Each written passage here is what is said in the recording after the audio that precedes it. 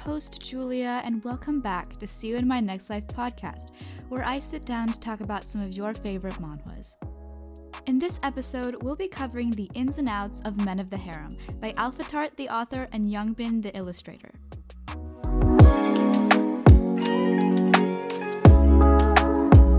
I just wanted to make a quick announcement regarding this podcast's upload schedule. So I know it's been a long time, and I hope you don't hate me for that, but I do believe that the best way for me to not stress about uploads and also to be able to manage my personal life, on top of running this podcast, is for the upload schedule to switch from bi-weekly to just monthly. If I'm being honest, I never really uploaded bi-weekly anyway. It kind of just naturally shifted to every month, just because of how life has been going for me. And you may have already noticed this shift if you've been following the podcast from the beginning, or if you've just been picking up on the uploading patterns. So I hope that this isn't too much of a change for you, because it seems it's already been expected, but I did want to make this formal announcement to kind of inform you. I really, really hope that you'll still stick around and this change won't deter you from listening, because I truly do believe that this decision will be for the overall better development of this podcast as of now. So much work gets put into this podcast to be able to create hour-long episodes, and so that I can ensure that the quality of each episode is up to my standards and up to yours as listeners, I've decided to lengthen the time it'll take for this process. So thank you so much for your understanding, and I hope you enjoyed today's episode. So, Men of the Harem. This one is such a good manhwa, and I think it's the first one that I'm talking about that is uploading on Webtoons. I've been wanting to talk about this one. It's really good, and personally just love the story. Couldn't wait to talk about it. When I was writing the outline for this podcast episode, I wrote more than I had for any other podcast episode. Normally, I just jot down ideas. I'll be like, okay, so this is what I want to talk about overall, but I won't really limit myself, or I won't include anything super specific unless there's something that I really want to say. But because there was so much I wanted to add in this episode that I didn't want to forget to talk about, I wrote so much. So I'm a little terrified for how long it's going to be. I don't think it's going to be long. I strive to make it an hour or less. So we're just going to hope that that's what it turns out to be. But let's get into the summary of the story. So we're going to do we're going to do the official summary that Webtoon has provided us, and then we're going to add in a little bit of backstory that I want to give. If you've read this manhwa, you already know, but it's not super long. And I think for those who have read it a while ago or have not read it at all, kind of want this backstory. So, scorned by her lover and thrown into power after the mysterious assassination of her father, Latil is urged to marry in order to secure her sovereignty of Teriam. Instead of choosing one man to become her royal consort, she chooses 5 young men from all walks of life to join her harem, all with very different pasts. Will Latil ever solve her father's murder, and can she keep the peace in her harem? So let's go a little deeper than that. The story starts off 6 years before the current events of the webtoon, which we think of as the harem and when Latil has become emperor. 6 years ago, when she meets Hyacinth Karasin of the Karasin Empire. And Latil Teriam was just a princess, not even heir to the throne yet. I believe her brother was heir to the throne when she met Hyacinth, so she did not have any dreams nor ambitions of becoming emperor of Teriam. And she meets Hyacinth, who was Prince of Karasin Empire at the time, and he came to Teriam as an envoy and a scholar. It's kind of like the falling in love at first sight. She sees Hyacinth and she's like, oh my god. She kind of was like, I don't know, struck, and Hyacinth was as well, and so they kind of just have this development where they fall in love and spend all their time together. And Latil believed that Hyacinth was her other half. So amazing, like life couldn't be better, right? Right? Like falling in love happily ever after, princess story, the end. Of course that wouldn't be the case, because why are we here? Why are we reading this manhwa? Why are you listening to this podcast if that really truly was the case? So Hyacinth has to go back to Karasin after a little bit, like everything seems fine and dandy, life is going great, and all of a sudden Hyacinth receives news that his brother has started a rebellion while Hyacinth was away. So he has to go back to Karasin to stop this rebellion and hopefully actually claim the throne for himself. Before he leaves, he promises Latil that he'll take the throne and send a huge delegation to Terium to ask Latil's father for her hand in marriage. And Latil is super excited about this. She really wants to go with Hyacinth, but he's like, no, it's too dangerous for you, yada yada. And she finally accepts, but she definitely doesn't stop thinking about him. She prays for his safety every day, goes to the church, although I don't think it's a church. I think it's some worshiping center. She goes and she's like, please be safe, please come back and return alive. And 2 years later, he succeeds in this. So it seems like Latil's a goddess. Wink, wink. No. But the catch, though, is that the delegation never comes. And soon enough, Latil finds out through a letter that in order to secure the throne, he has to get help from the dukes of Kherson. But not for free, of course, not for free. And in order to receive this help, Hyacinth agrees to marry the daughter of his benefactor and make her the empress instead. Yikes. Man, she was absolutely heartbroken when she heard that. I think I was angry more than anything. I would be heartbroken if I was in her position as well. But man, did I just want to wring his neck. No, oh my god, from the beginning, he seemed really sketchy. But I'm just not going to get into that because I'm not going to judge him if he didn't do anything right, but then he did do something. So that basically justifies all of my feelings. So, yes, Latil is heartbroken and devastated, but that soon turns into rage and a desire for revenge for this betrayal. Hyacinth meets with her, so she goes to Kherson as part of the celebratory delegation, which is kind of like a big slap in the face. Like, imagine your boyfriend of 2 to 3 years just gets married to someone else and you have to go to the wedding and congratulate him, like, the day after. I'm pretty sure that's, oh my goodness, that would be insane. But she does it, and she does it with confidence. She doesn't let any of her emotions slip. And Hyacinth meets with her, one-on-one. He promises to divorce his wife in 5 years in order to marry Latil. But she refuses. He's like, you're a scumbag. Why would you do that? Like, basically, she thinks of him as even more scum to begin with because of his proposal. And I would as well. Like, just, what? It feels like he's playing around with people's emotions. He's going to marry this girl and then basically saying, oh, I don't really care about her feelings. I'm just going to divorce her to be with you. But we can really see where his priorities lie. Like, okay, his priority lies with power and not with people, not with relationships. And so break up with him and move on. And she kind of does that. She refuses, although moving on is a lot harder than it seems. But soon after this happens, Latil actually gets made heir to the throne because her brother gets chosen to become a great sage. Or no, he's chosen to become the apprentice under a great sage. And he decides to leave the throne behind.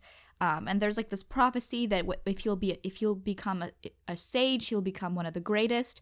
And if he becomes emperor, the empire will prosper under his rule. But Latil's prophecy was that there's going to be something big happen, and she's going to be a pretty merciless ruler. So she's really surprised when her brother decides to step down and follow the path to becoming a sage. And her father, also to Latil's surprise, makes her the heir to the throne and not her half-brother, Thula. Her father's like, no, I'm going to make you the child of the empress. Even though you're a woman, I'm going to make you the heir. She begins taking successor classes and preparing to take over, but only a few years go by and her father is suddenly murdered, just out of the blue. He wasn't sick, he wasn't old, he just dies. So everyone's like, okay, he's been assassinated. And framing Latil for the murder, her half-brother Thula seizes control of the palace and pronounces himself as the heir. Which, that's kind of sketchy. Why would all of a sudden, like, Thula claims that on their father's deathbed, he just suddenly made Thula the heir. Why would he do that? Latil has been training for a while. There was literally no clue, no hint whatsoever that Thula would become the emperor.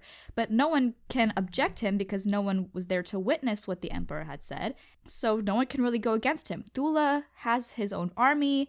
He He definitely pushes back, and he wants to take the crown. But after some time of struggle, Latil and her own followers finally gain the upper hand. She executes her half-brother immediately and is crowned Emperor of Terium.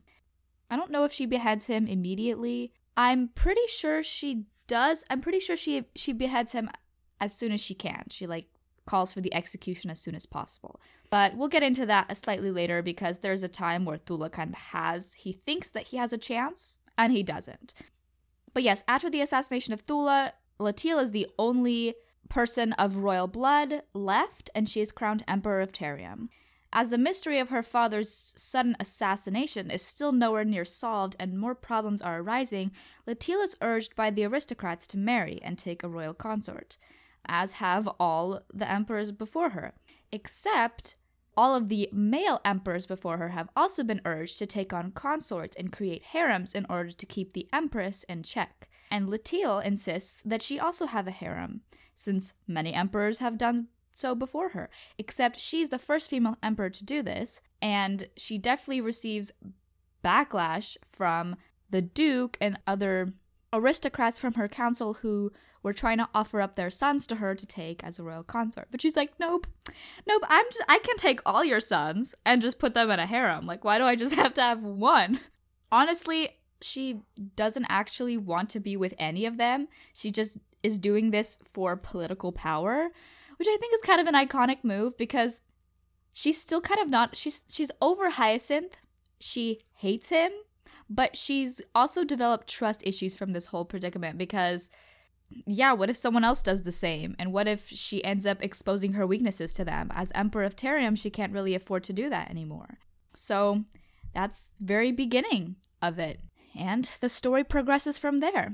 Some initial thoughts that I have on this manhwa is that unlike the other manhwa that I've covered, this is not a reincarnation manhwa. It's mainly a historical romance. So Latil was born a princess, and this was just the first time. There was never any past life, nothing of that sort. But historical, it's still set in the historical place, and that's what I really like about it.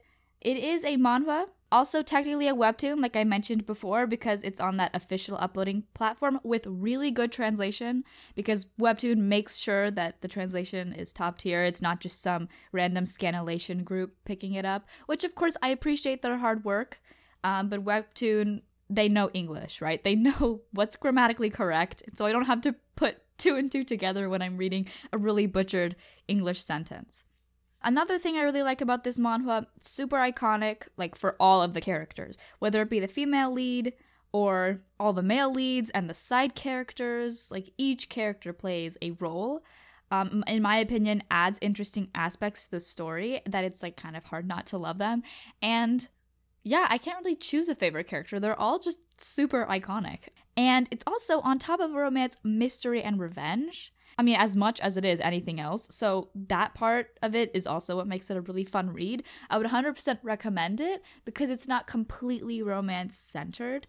And I haven't really read mystery before, intertwined in this way with the story. But it's 100% fascinating and came as a pleasant surprise to me. So let's move on. As you may know, if you've listened to my other podcast episodes, is that I do a best moment section. And as I'm going to do for every single other one, this is a best moment section, except I'm going to rename it to the funniest moments for this episode in particular, because this entire webtoon is an iconic moment in and of itself, so I can't really pinpoint, this is the best moment. I honestly love all of it, but the moments that stood out to me the most were the ones that made me cackle. I was rolling on the floor laughing.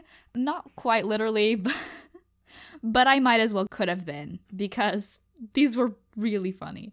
So my absolute favorite moment, I think, whether it is funny, but I think out of the whole webtoon / manhwa, this is my favorite. It's the first few nights after the induction ceremony, where it's custom that the emperor sleeps with one of the concubines in the harem. So Latil decides to visit Ranamun, one of the characters, the duke's son, in order to appease the duke. Aristocracy first, after all. And she comes into his chambers. Ranamun is a nervous wreck.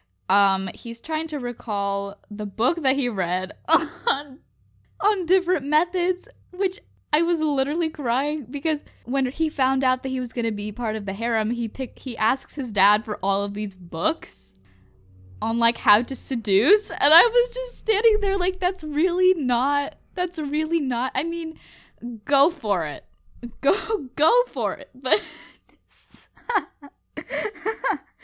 he's like reading up on all these different methods. He's like, oh yeah, this is definitely gonna work. We gotta put this to use. So he's trying to recall all these different methods, and he is actually doing pretty well, I think. If someone else was actually there to sleep with Runamun, then he would probably succeed in seducing them, because I guess his book methods worked. I don't know. But the problem is Emperor Latil was not interested whatsoever. She just kind of like looks at him like, what are you doing? And he's like, I don't know. Like, what am I supposed to do? She lays down on the bed and is like, man, I'm so tired. And he's like, didn't you come in here to sleep with me? Like, isn't that what the whole tradition's about? And she's like, yeah, I am sleeping. I was literally dying. She's like, I don't know what you mean, Runamun. I'm literally sleeping. She just lies down on the bed and falls asleep in 2 seconds, and he's just standing there, kind of crushed, because he was probably expecting something. And she literally did this multiple times. Multiple times. The nights after that, when she's trying to put on a public image of like, oh, I'm showing love to my concubines in the harem, I'm like giving them attention.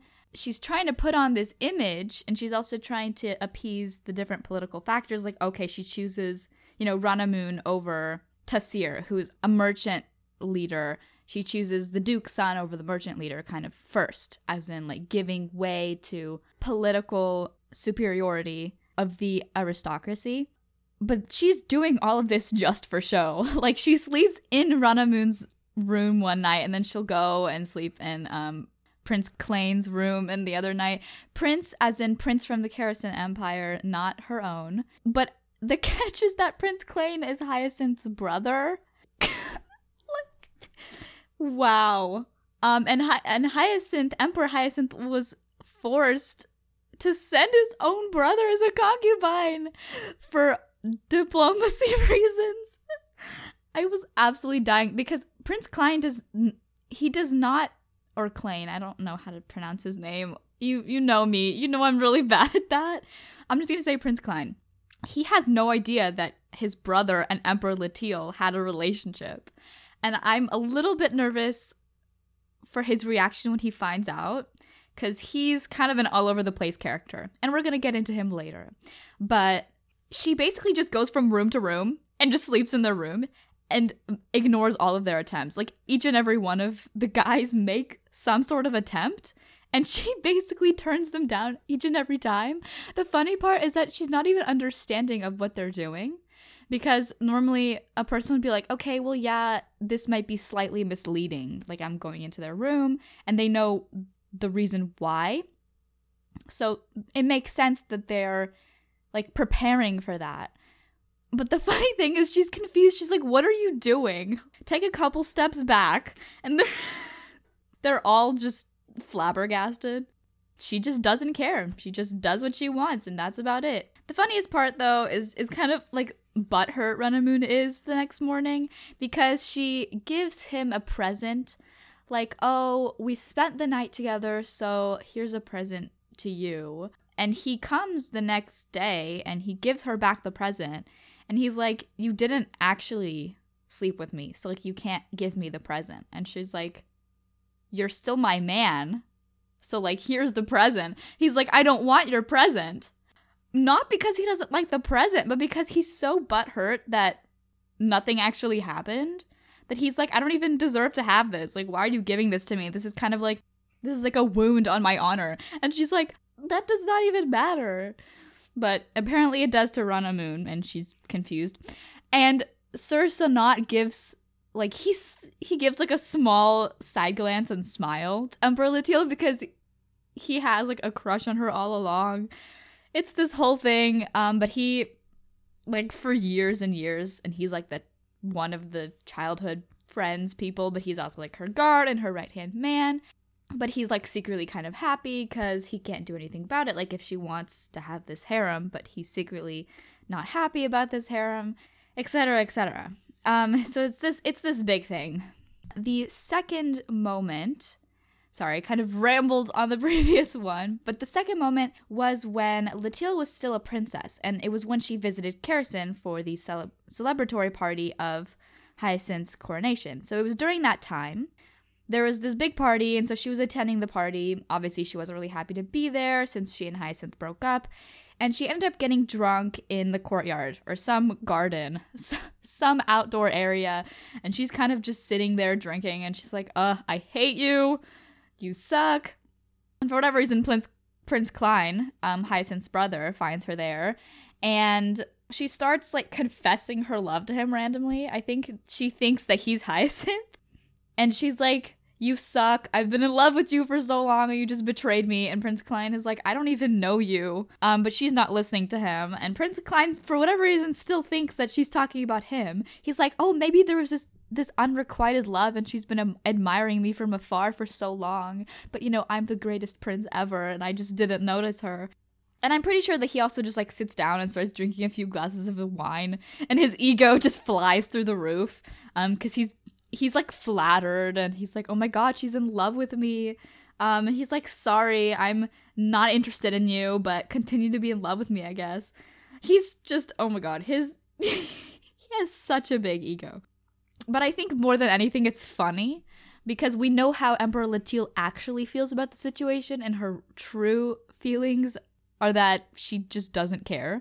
And so it's funny to see Prince Klein make a fool of himself, thinking that he's the love interest and that Emperor Latil ignoring him or seeming disinterested is just her way of trying to get him to chase after her, when in reality that's not the case. Because, like, it's not funny when people think that way and then try to force themselves on you as a result. He just thinks that way, and he becomes more full of himself in that way and more narcissistic. But somehow it's really comedic. I don't know, because it's mixed with that and a bit of, like, soft, super attached person. And he doesn't want to admit that he likes her a lot more than she likes him, which I'm pretty sure he's already realized that, and he just doesn't want her to stop liking him or leave, or he's just happy to be part of her harem. He just wants her to pay attention to him. He's kind of like a soft boy in that sense. But that was a couple years later, right, when he's already part of the harem, that he starts to actually develop feelings for Latil. But when they're at that coronation party, I think they both pass out drunk on the grass. And Latil wakes up before him and is really confused as to who he is and why she's laying down to this random guy on the grass. So she kind of just gets up and leaves. And so when Klein wakes up and she's gone, he's like furious because he's like, why would you just leave me on the grass? Like, wouldn't she want to stay with me on this grass and spend her time with me? Like, why would she just leave me on the grass? And he just... he runs into her again, I think, the very next day. And he's kind of, like, trying to throw hints at her. It's so funny because he's like, hey, Latil, how are you? Remember last night? And she's like, who are you and what are you doing here? And he's like, oh, you don't have to pretend like you don't know me. Like, you've been in love with me for the past couple of years.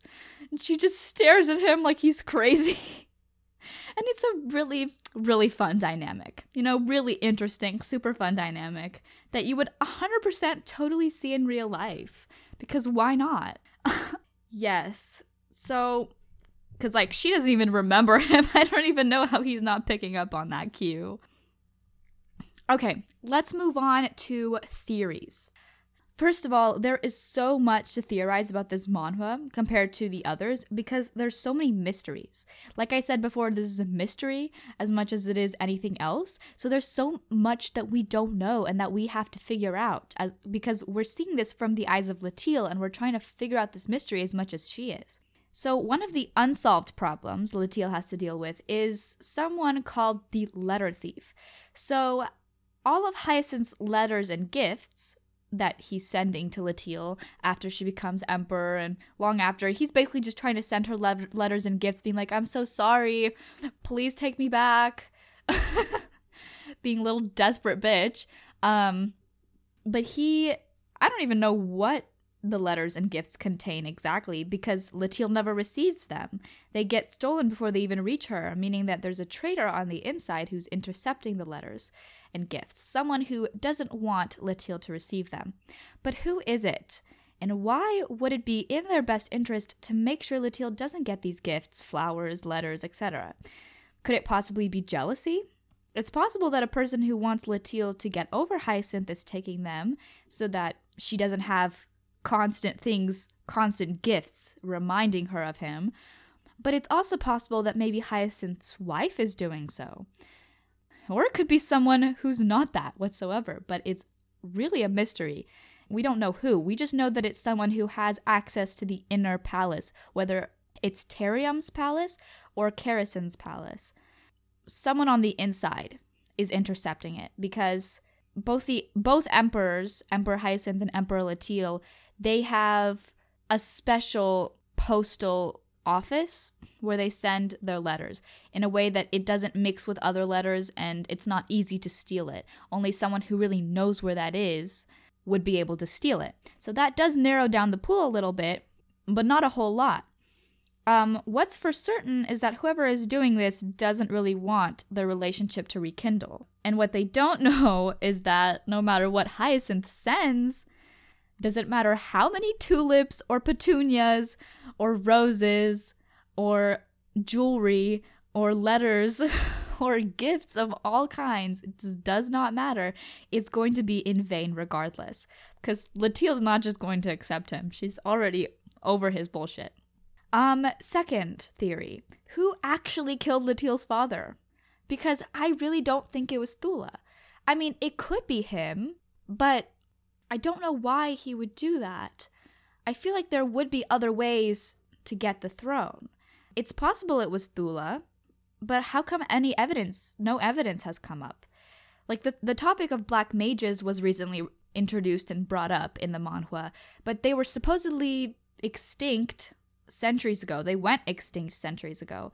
The Black Forest, an organization that Tasir, one of the concubines in the harem, he leads this organization, and he's also looking into the matter of how the black mages could have possibly been involved in the assassination of Latil's father, but a lot still remains a mystery.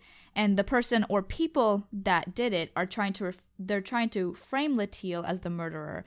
They're actually quite skilled at doing so and at impersonating. Tasir's organization, the Black Forest, actually suspected Latil of being her father's murderer for a little bit before there was evidence proving otherwise. So because this very invisible, unknown, mysterious group of people are trying to make it seem as if Latil is the criminal. We also don't really know why, but obviously enemies of Emperor Latil. And so it's been proven difficult to catch them, though, because they're very skilled at what they do. And thirdly, last but not least, maybe this is because it's just my personal opinion, but it's not really, because it's also not really a plot theory, but what is going on with the harem? Just like a general question. Why is there always chaos? If you've read the manhwa, you know exactly what I mean by there's always chaos. Latil, every time she goes to the harem, someone has poured water on someone else or thrown rocks at someone else. Like, why? Can you not just live together? Like, I don't know. Does the extent of their jealousy really extend that far? Because there's just no revealed backstory, and there's always conflict, and everyone's always mad at each other, and there's always no evidence. Like, oh, he threw water at me, so I threw a rock at him, so then I tackled his servant, and then that guy did this, and then Latil is like, okay, so where's the evidence? Like, can anybody prove that this happened, or he started it, or she did this? And there's no one can prove anything, so they either both get punished or neither of them get punished, and nothing really changes. And the guards don't even do anything. Like, she was yelling at them. She's like, what kind of guards are you? You can't even stop this from happening in the harem. And Prince Klein's talisman got stolen, so honestly, I'm also questioning how good these royal imperial guards are. It seems like they're not doing their job very well for all of this chaos to be unfolding. But in general, we have no idea what kind of people these men are, these concubines in the harem are, and who they were before they came into the harem. And neither does Latil. Her requirements to one of her advisors was find a guy that is, prominent, and then also good looking. And then she thought later, and she's like, maybe I should have looked into their personalities a little bit more, because this is kind of crazy. This is a lot going on. Because, why? It's hard to see how you would trust such men that you have no clue who they are. But it is what it is, I guess, that adds to the mystery of the manhwa. There's an uneasiness there that I can't quite put my finger on, and I feel like it's gonna surface at a time that I'm not gonna expect, and then shit's just gonna go downhill from there. Okay. That's about it I have for theories, honestly. I wish there was more I could talk about in terms of revealing it, but the manhwa itself has not revealed anything, and so I can only ask the questions but not give any answers. And so I'm going to have to leave you to speculate on your own as to what the answers could possibly be. Because I myself do not know. Only the author knows. And that's that. But let's talk about characters and development. I feel like I'm doing this in the wrong order. I feel like I should be talking about characters first, because I should be introducing them first and then talking about other stuff. But I seem to be talking about other stuff and then being like, okay, let's introduce the characters now, the people that you had no idea who I was talking about before, if you have not read the manhwa. But I tried to give kind of a short description of them. And now, in my characters and development section, we'll be going into depth about what I think about them, what has been revealed of them so far. And of course, we're going to start with the protagonist herself, Emperor Latil. She is really underestimated in the beginning, especially during her fight with Thula and eventually her win against him. Because when he's captured, his supporters were like, don't worry, man, she's a female emperor. That automatically means that she's going to be super merciful. She's a little bit emotionally unstable, as we know from the Great Sage. And she'll definitely spare your life. Don't worry. You're her half-brother. She doesn't have the guts to actually behead you.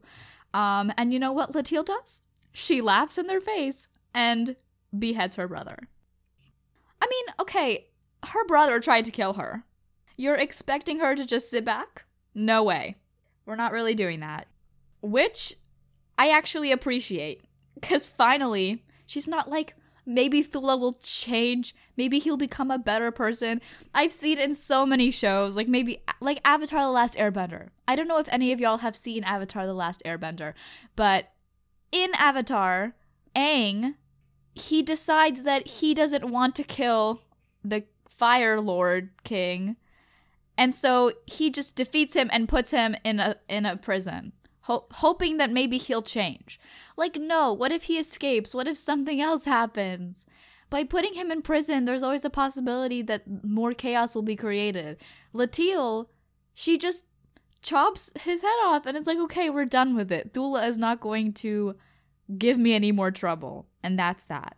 My only regret is she didn't kill the consort, Thula's mom. She just put her in prison. And I kind of feel like she should have also executed Thula's mother, because Thula's mother is a literal bitch. Like, as we've seen from previous chapters in the manhwa, she was bullying Latil when she was younger for no good reason. Just being an annoying person, I guess we can put that, and that's putting it kindly. That's putting it kindly, that she was an annoying person. But she most definitely helped her son, Thula, in framing Latil, and I'm certain that Thula would have killed Latil as well. So just execute the whole family. I don't know why she's sparing the mother, but that's her choice, I suppose. She is also most definitely not a pushover, if you didn't get that memo from what I just told you. And the amount of responsibility she has as emperor is insane. Like, I can't imagine doing all the work that she does on top of the mysteries she has to solve, and then keeping up with the harem, and still managing to stay sane. Like, I would probably pack all my things and move to a little cottage in the countryside. I feel like I've mentioned that before in a previous episode. I'm planning on living in a city, so I don't really know why I keep talking about moving to the countryside. But I'm just saying, like, if I was here, if I was in this world, and in this fantasy historical world, and I was someone who was involved with all this dangerous drama, I would probably try to get away from the dangerous drama. Moving to the countryside is my number one option. It's my plan A.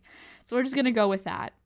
I love that in the manhwa, readers were able to see her goofy side when she's alone or with the people she trusts, because she has a lighthearted side. She's not completely cold and merciless. But we're also able to appreciate the times when she really is strict and stern and stubborn in her own ways, as an emperor should be. Because if she weren't, then I would be questioning her ability to lead an empire. She doesn't crack under pressure. There's no one able to force her to do or feel a certain kind of way. I know that she's recovering from her heartbreak with Hyacinth. I personally don't think that she's in love with him anymore or that she still cares for him. I personally think that by recovering, I mean she's trying to get over the trust issues that she's developed. Like, she's trying to get over all the extra baggage that he's put on her. And I get it. She's not showing it, and we're slowly getting there.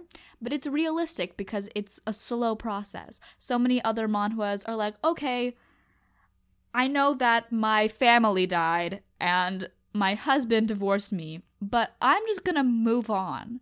And the very next day, she's like living her life and getting together with some other person. What's even worse is I've seen manhwa where she gets together with the man who killed her family? What? You can't tell me that that's okay. You cannot tell me that that's okay. No cookies for you if you think that. No cookies for you. Yeah, I mean, it's a process, as it is with everyone. It's not easy to get over your father's death. It's not easy to suddenly be swept in court drama and becoming the emperor and all simultaneously, and then your boyfriend dumping you for power. I mean, it's a long ride. You're gonna get really hurt and really scarred by that in more ways than one. And yeah, to be able to take it slow is the way to heal it with time. So I appreciate that aspect of this manhwa. Let's get into Hyacinth, the good man himself. He still loves Latil. Boo-hoo. I don't even know how he can allow himself to after everything that he's done. But he wants to win her back, which kind of brings up question marks in my mind, because she's the emperor of her own empire now. So I don't really know how he thinks that's gonna work. Like, even if she does end up falling in love with him again, does he really think that she's just gonna be like, oh, Hyacinth, I'm just going to hand over the rule to someone else real quick. Like, I'm just gonna completely drop all my responsibilities and resign. I'm gonna abdicate as emperor. If he truly thinks she's gonna do that, then he does not know her well enough. He does not know her as well as he thinks he does. Because there is no chance that's going to happen. Oh my goodness. Like I mentioned before, he unknowingly sends his brother, Prince Klein, to be her concubine. And he's like, Klein, I need you to be there, and I need you to spy on her. And like, he thinks He thinks that his brother is just going to comply and go there as a spy, and he doesn't know that in reality his brother is going there to genuinely be part of her harem and not spy on her. So, yeah, Hyacinth's just a little bit of a dummy. And because he's a dummy, and because he can't make up his mind and be committed to one person, even his current wife doesn't want him. Even his current wife is like, so, yeah, you're just disgusting. I'm pretty sure we can all agree. It was kind of iconic when she had a conversation with Latil, like, both of them were having a conversation. And Latil was like, don't worry, queen, like, you can have him. I don't want him. And his wife was like, I don't want him either. But I'm not gonna let him divorce me, because that would just satisfy him. And I want to keep my empress position. So she's like, if he's going to be power hungry and greedy, then so am I. No, his wife, like, I understand her actions. I don't really know if she's doing anything suspicious as of now. We don't really get to see much about her. But she is definitely determined to keep her spot as the empress. So even if he's like, I'm gonna divorce you and her in 5 years, like, what are the odds that she's gonna... Why? You think she's just going to let you divorce her? She's gonna be like, oh yeah, it's okay. Yeah, that's totally fine. I'm just gonna be empress for like 5 years and then leave my position, all because you want to marry some random lady? I don't know. It's a mess. It is a total mess, to the point where I don't even know how much I can explain this without it giving me a headache. And, oh man. It's just funny to me because I just know that Emperor Hyacinth has gotten himself into all this shit. No one else but him. He's the one that started it. He's the one that can wallow in it, and it can become his problem and no one else's.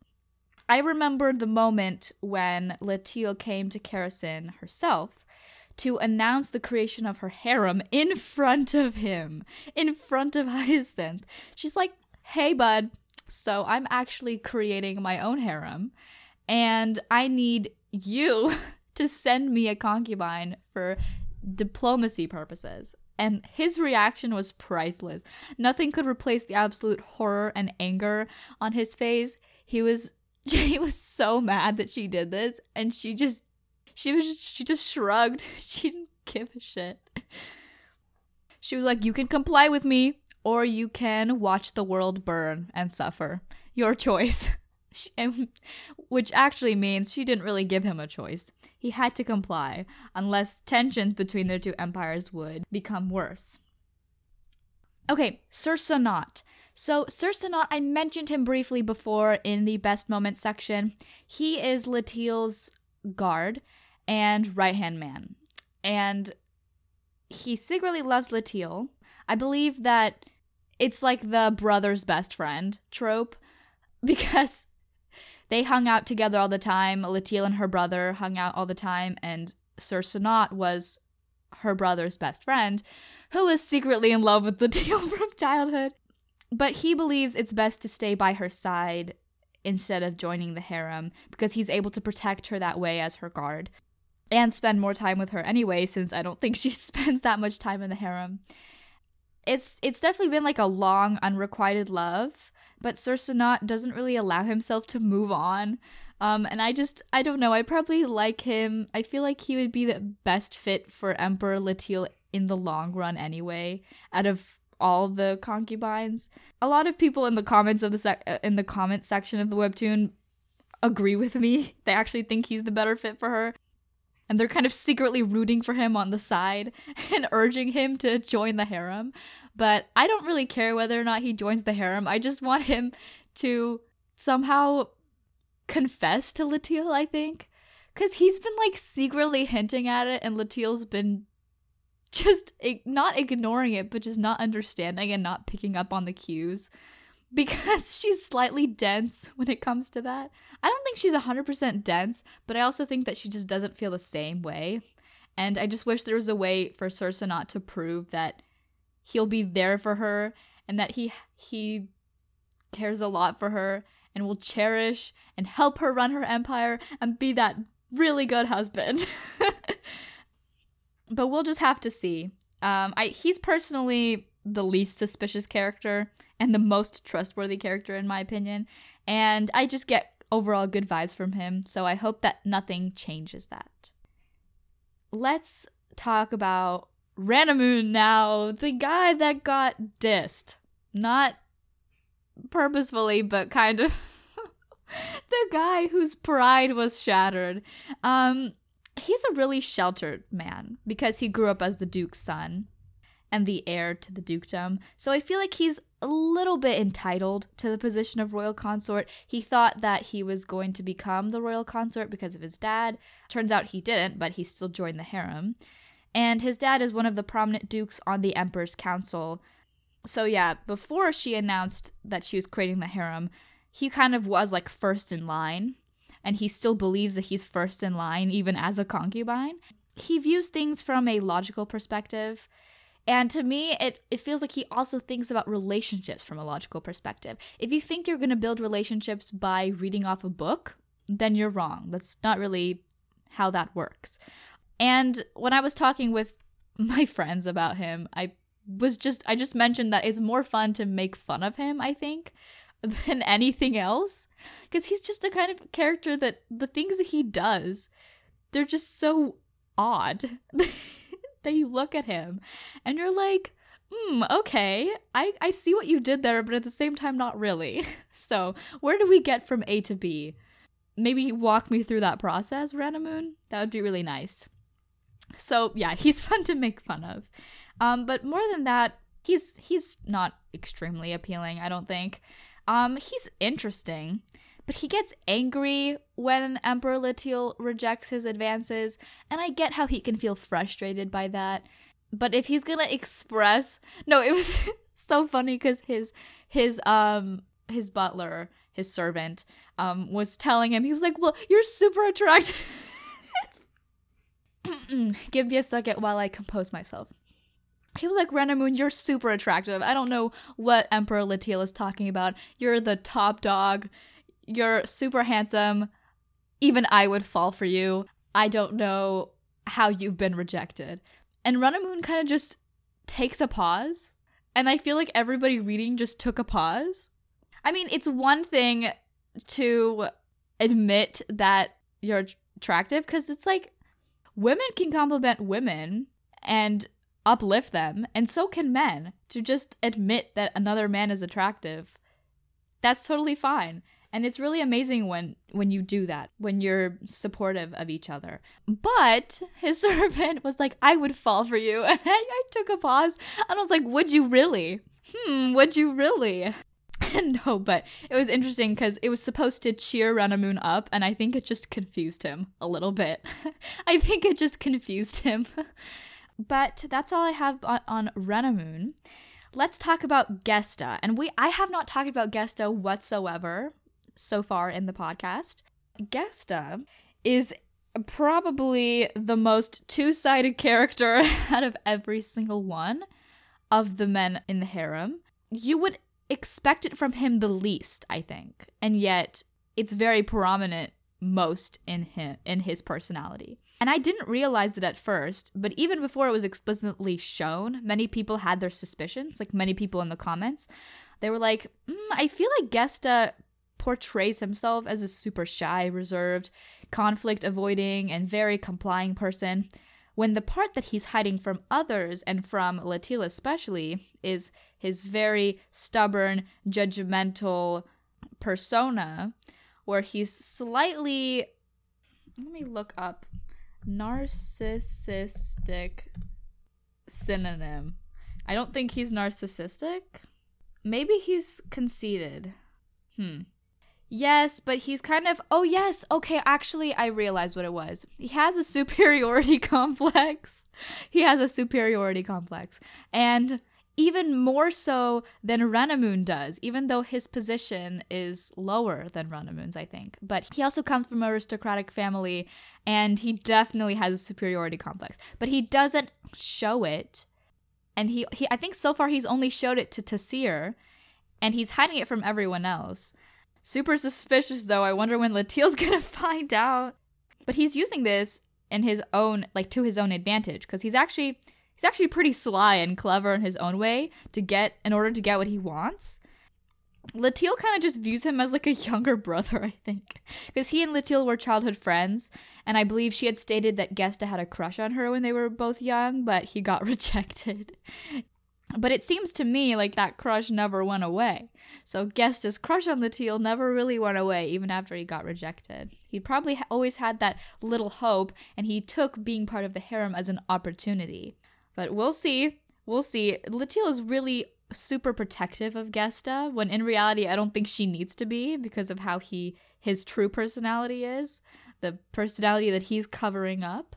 Because what he's showing on the outside is what Latil wants to protect. It's like, oh, this super sweet, shy boy. He's so nice to everyone. I don't want him to get hurt. But in reality, he can handle it. If anything, he's the one going around and making fun of others. But yeah, there's definitely... I think we're just entering Gesta's arc, because his change in persona, his change in personality has just become clear to us as readers. And to Cyr as well. So his arc, his character development arc is definitely coming up. So there is more to him than that. But so far, that is kind of just like skimming the surface. So let's talk about Cyr, the guy that I had just mentioned. His fashion sense is literally godly. It's like every time he walks in the frame, he's got on like this amazing outfit. And I'm like, wow, like, teach me your ways. Design my wardrobe for me, please. I would love to hire you. Wow, he's, like, he looks good in absolutely everything that he wears. I didn't actually like him that much at first. He seemed very sly to me, because he told his servant, he was like, find out what Hyacinth is like. Because he had found out Emperor Hyacinth and Emperor Latil had a relationship prior to her starting the harem, and so he's like, in order to get Emperor Latil to fall in love with me, I have to be like Hyacinth. I have to kind of adopt his personality. So I didn't like him at first, because it was like, be who you are, be you. Don't adopt someone else's personality in order to make Emperor Latil like you. And because it seems like he's slightly manipulative in that sense, but I don't really know why. I just kind of, I like him now. He puts in a lot of work behind the scenes in order to help Emperor Latil solve her mysteries. He's very intelligent, an avid reader and planner. Whatever clever tactics he's using to succeed in the harem, I'm just going to push that away and I'm going to ignore it. And I'm going to use the excuse that it's really difficult to survive in the harem, so he just needs to do what he has to do. You know, out of all the concubines, he's my favorite. I still like Sir Sonat a lot, but out of all the concubines, I definitely like Cyr the most. And last but certainly not least is Carlane. Carlane is, apparently his name is a girl's name and means free woman. It means free woman. Why? I'm not making this up, I swear. Look it up. Carlein. Carlane. Means free woman. The alternative was Carlian, but his name's not Carlian. I've found a lot of Carlian names, but not Carlane. But Carlane specifically means free woman, and I cannot see it. With Carlane's personality and just how he is, the fact that his name means free woman has me crying. Why? What is this? And I had a hard time pronouncing his name as well. There was just a huge conversation that I had to have with myself, being like, how do you pronounce Carlane? Because when I'm reading manhwa, I read it in my head. And so however the name gets pronounced, it just gets pronounced in my head. But then when I have to talk about it, I really have to think about, how are these names pronounced so that I don't completely butcher it? But like, why does this pale vampire-looking man have this name? Why? Well, anyway, he insists on calling Latil Master instead of Your Majesty like everyone else. And he also keeps insisting that he's known her since she was a baby, which is kind of creepy. She takes it as an awkward joke, but it's low-key kind of strange. I'm not sure what's going on there, and it's only fueling my speculation that he's a vampire and that he's maybe years old because he calls her master, and he's like, "Oh, I've known you since you were a child." And she's like, "Oh, really? That's nice." He would be thrown out as soon as he said that. We're not handling creepy jokes like that. But as we've seen from the most recent chapters, he has superhuman strength, which I actually was not expecting. I just thought that he was super pale, vampire-ish, hides away from society, doesn't talk much kind of character, but he apparently has superhuman strength and can literally throw 2 people across the room. And just because Ranamoon grabbed his arm, he had like thrown him and his servant across the room and is like, "Don't get in my way." I was like, whoa, okay, wasn't expecting that, Carlane. But this character, if you're listening to this, Mr. Shane, reminds me of you. You know why? Because this sounds like something you would do. You would pick up like 5 human beings, chuck them across the room, like it's no big deal. Like it's no big deal. It's absolutely insane how like you do that. I don't know, but anyways, just kick over bags like it's no big deal. That just reminded me of that for whatever reason. No other aspect of this character, just the fact that he has superhuman strength. I want superhuman strength. That's not really fair. I wouldn't throw people across the room like Carlane does, but who knows? Who knows what I would do with superhuman strength? Maybe I would be able to do all my board breaks if I had superhuman strength. Well, moving on. Besides all of that, and, well, actually, not that aside, including that, Carlane is a suspicious character. Like, why is he able to do that?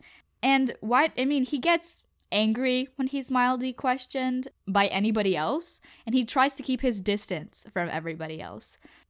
Ranamoon suspects him of being the thief of Prince Clayne's talisman since he was spotted leaving Clayne's chambers, and Clayne lies to Emperor Latil when she questions him. He's like, "No, I never went to his chambers." And then after Ranamoon confronts Carlane and is like, "Why did you lie? Like, I clearly saw you leaving." And then that's when he threw them across the room. That's when that whole thing escalated from 0 to 100. Which makes me think that he definitely stole the talisman. But why would he need a talisman? Why would he need it in the first place? We see the least of Carlane out of all the consorts, which also makes me feel like, is he always gone? Is he always quote-unquote missing from these daily interactions and activities? And does that somehow relate to, like, the mystery and uncertainty, like the aura of uncertainty that surrounds him? Because, yeah, maybe he's out doing something with that talisman. Maybe he's always hiding away because he gets burned by the sunlight. Wink, wink. Maybe that's a possibility.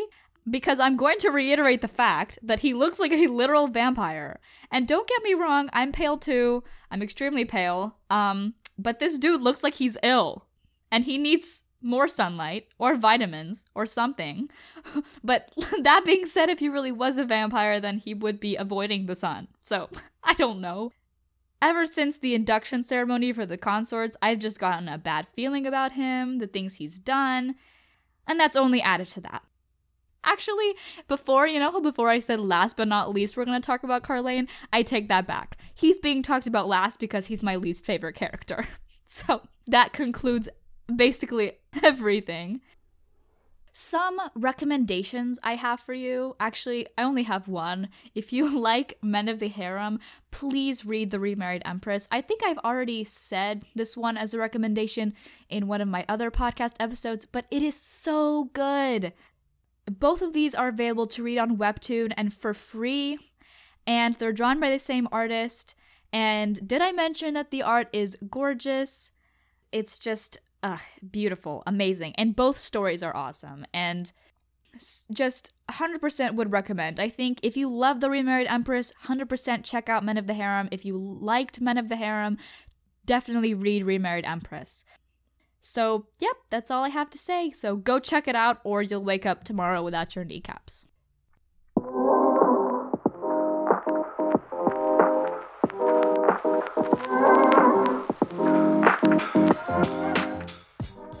So that concludes the end of episode 4. Is this episode 4?